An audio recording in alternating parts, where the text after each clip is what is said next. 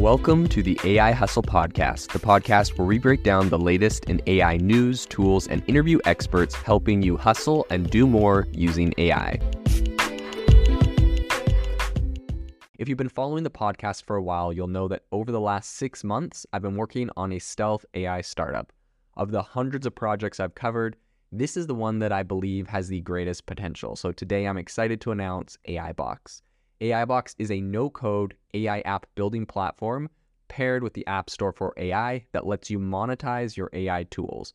The platform lets you build apps by linking together AI models like ChatGPT, Midjourney, and 11 Labs. Eventually will integrate with software like Gmail, Trello, and Salesforce, so you can use AI to automate every function in your organization.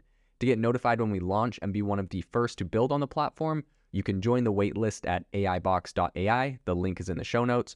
We are currently raising a seed round of funding. If you're an investor that is focused on disruptive tech, I'd love to tell you more about the platform. You can reach out to me at jaden@aibox.ai. I'll leave that email in the show notes. GPT-4, which is the new version of ChatGPT, just dropped, and there is tons of people doing some pretty incredible things. So today on the podcast, I want to talk about 25 GPT-4 examples that are going to blow your mind. Some really amazing stuff that people are doing with GPT-4. We're going to talk about some of the limitations and some of the things that GPT-4 can now do much better than ChatGPT, which was, previously called GPT-3 or GPT 3.5.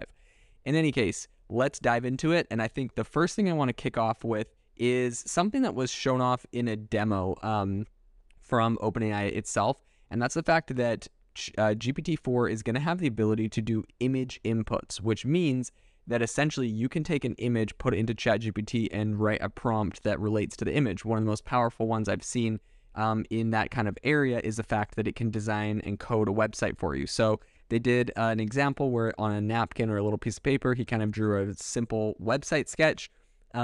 He then took a picture of it on his phone, uploaded it, and said, write the code for this website. It generated all of the basic code for that website, and he ran it and it worked. So obviously that's pretty incredible. And I actually think what's even more amazing is the fact that you could use really good website designs, not just ones on a napkin, and have it do the code for that. So that is one pretty interesting example. Another one is what people are doing with fridges. So there was someone that took a picture of his refrigerator and all the food that's in it, and we see the similar kind of stuff from those like smart fridges that just like keep track of everything in them. But you essentially can do this where you take a picture of everything in your fridge, upload it, and say, make me a recipe based off of the ingredients in my fridge. It knows everything that's in your fridge, and it can give you recipes based off of that, which is pretty dang cool.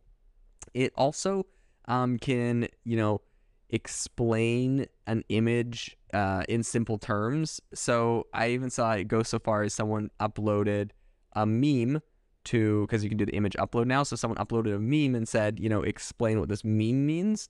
And, it's able to understand, which is kind of cool because in the past someone said, explain this joke or explain this pun or explain this article, blah, blah, blah, that kind of stuff. But now it's like, explain this image, explain what's, happening here. And so that's pretty dang powerful.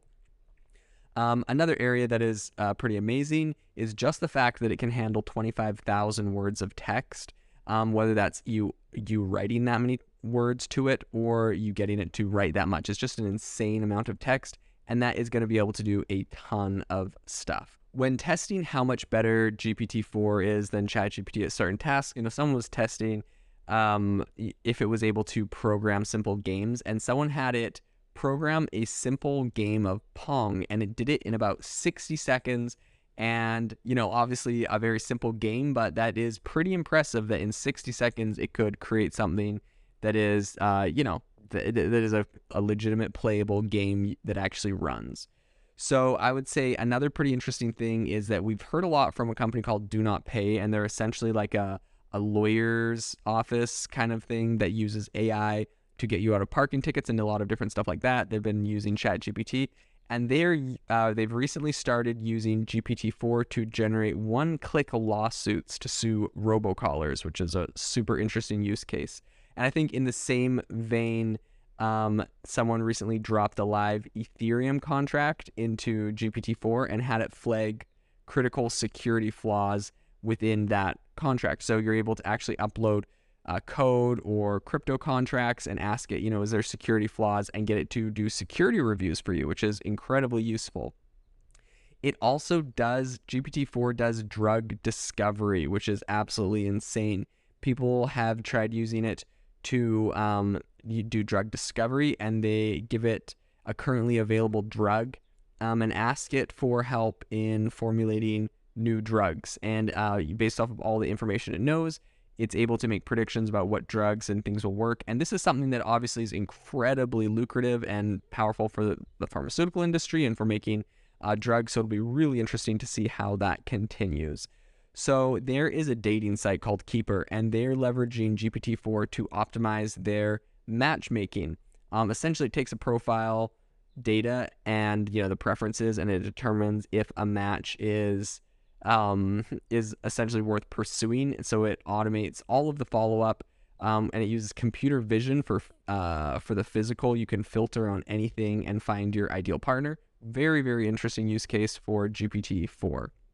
So there's a guy named Jake Brodsky, and he has developed a Chrome extension from scratch without any coding experience, all using GPT-4. And his is kind of funny because I think what it was called is just Pirate Summarizer, and you just like highlight some text, and then you can right click and it will summarize what you've highlighted for you. So a very simple thing, but GPT programmed and developed the entire Chrome extension for him, which is absolutely amazing. You can also ask ChatGPT to retrieve merchant data, like credit card transactions, and output it all into a JSON format. So I'd say the only caveat there is that some data is not going to be up to date, but I think it's still a pretty interesting use case. So yesterday, Reid Hoffman, that's LinkedIn CEO, he showcased the very first book written with GPT-4, and apparently he's had access to this thing for quite a while. Got it to write him or help him write a book, which is called Impromptu. So very interesting. Deenan, who is on Twitter at DeenanIOCom, he created a Stripe subscription checkout workflow from scratch using GPT-4. So again, it's really good at a lot of these simple kind of coding problems. He essentially just got it to create a Ruby on Rails 7 application from scratch. He made it a little bit harder for GPT-4 than he did with GPT-3, and it did a pretty dang good job for it. In addition, GPT-4 hired a worker on TaskRabbit to solve CAPTCHAs for it, which is pretty crazy. GPT-4 for iOS app developers is getting pretty useful. Someone recently asked GPT-4 to make an iPhone app that recommends 5 new movies every day and a trailer and where you can go watch it. And I saw an example of the app, and it is not half bad looking. You can kind of swipe through different movies, and it has a bunch of different things. So it's, obviously a simple application, but it created an iOS app, which is, in my opinion, absolutely insane. Another use case, GPT-4 can be your, I would say pretty ideal compared to others, but virtual assistant. A company called Be My Eyes also recently came out. And Be My Eyes is used for people with visual impairments, where they can take pictures of things and have, anonymous or just volunteers around the world pretty much help verify what it is an image they're taking of. So if they're going to pay for some food at the grocery store, they could take a picture of the bill to make sure they're not accidentally giving too much money and aren't getting taken advantage of, stuff like that.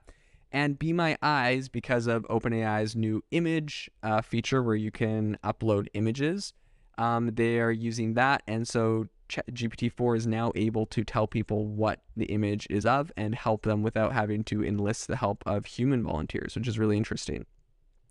Obviously, GPT-4 is a lot smarter, so it's going to be a pretty incredible exam partner for a lot of people, helping you study for your tests.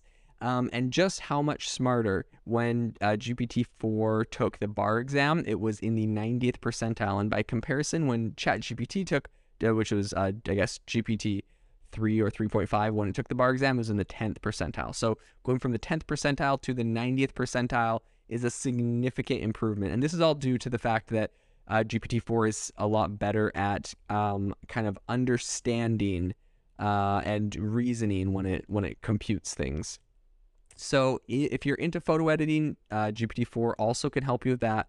A guy named Tyler Stallman on Twitter used GPT-4 to generate a Kodak Portra 400 film emulation preset for Lightroom. So in case you don't know, on Lightroom, Adobe Lightroom, a photo editor, you can pretty much do all of these specifications and all of these edits to your photos, and they're called presets. You're changing, like, there's hundreds of these little kind of adjustments that you can make to increase the exposure and the brightness and the saturation and all these different things. And, in the past, I've even seen like influencers for selling hundreds of dollars worth of their custom presets, right? You want to make your photo look exactly how they made it look with all of their edits. But GPT-4 now is actually really powerful, and if you just tell it what you want the photo to look like, it can tell you all of the presets to do to make the image look that way, which is pretty freaking incredible in my opinion. Another person recently used ChatGPT to spend 5 minutes working with him on an animation for a landing page, and essentially they were able to get it to make just like the animation in the background of the landing page, just like a bunch of blocks kind of moving around. But it's pretty incredible that it was able to create this animation for them. So it's really getting into kind of the whole graphic design element of what people are doing online now. Something that linguistics are going to love is that GPT-4 can draw syntax trees for any sequence. Someone recently used it to draw a syntax tree for the sentence, "I saw an elephant with glasses." It also can make pretty coherent Solana programs. So someone recently used GPT-4 to write an actual Solana program. So it's actually interesting, right? Because Solana is obviously one of these newer programming languages. It came out, it does a lot of work in crypto. And it's just interesting that GPT-4 is able to do a lot of these newer things, not just things that have been around for a very long time. So let's finish up with one of my favorite use cases: GPT-4 scanning an entire code base and spotting bugs and errors. Recently, someone on Twitter, Mayo Washin, used GPT-4 to scan the entire front end of his chatbot code base for bugs and errors, and it actually was able to help him verify a lot of the bugs. And he ended up posting the solution to that on GitHub and kind of what he was able to do with that. So a lot of just absolutely incredible use cases for GPT-4. It's going to be really incredible to see how this continues to evolve in the future and what new things people are using it for. If you have any cool use cases that you are using GPT-4 for, make sure to let me know on Twitter at Jaden_AI. If you are looking for an innovative and creative community of people using ChatGPT, you need to join our ChatGPT creators community. I'll drop a link in the description to this podcast. We'd love to see you there, where we share tips and tricks of what is working in ChatGPT. It's a lot easier than a podcast, as you can see screenshots, you can share and comment on things that are currently working. So if this sounds interesting to you, check out the link in the comment. We'd love to have you in the community.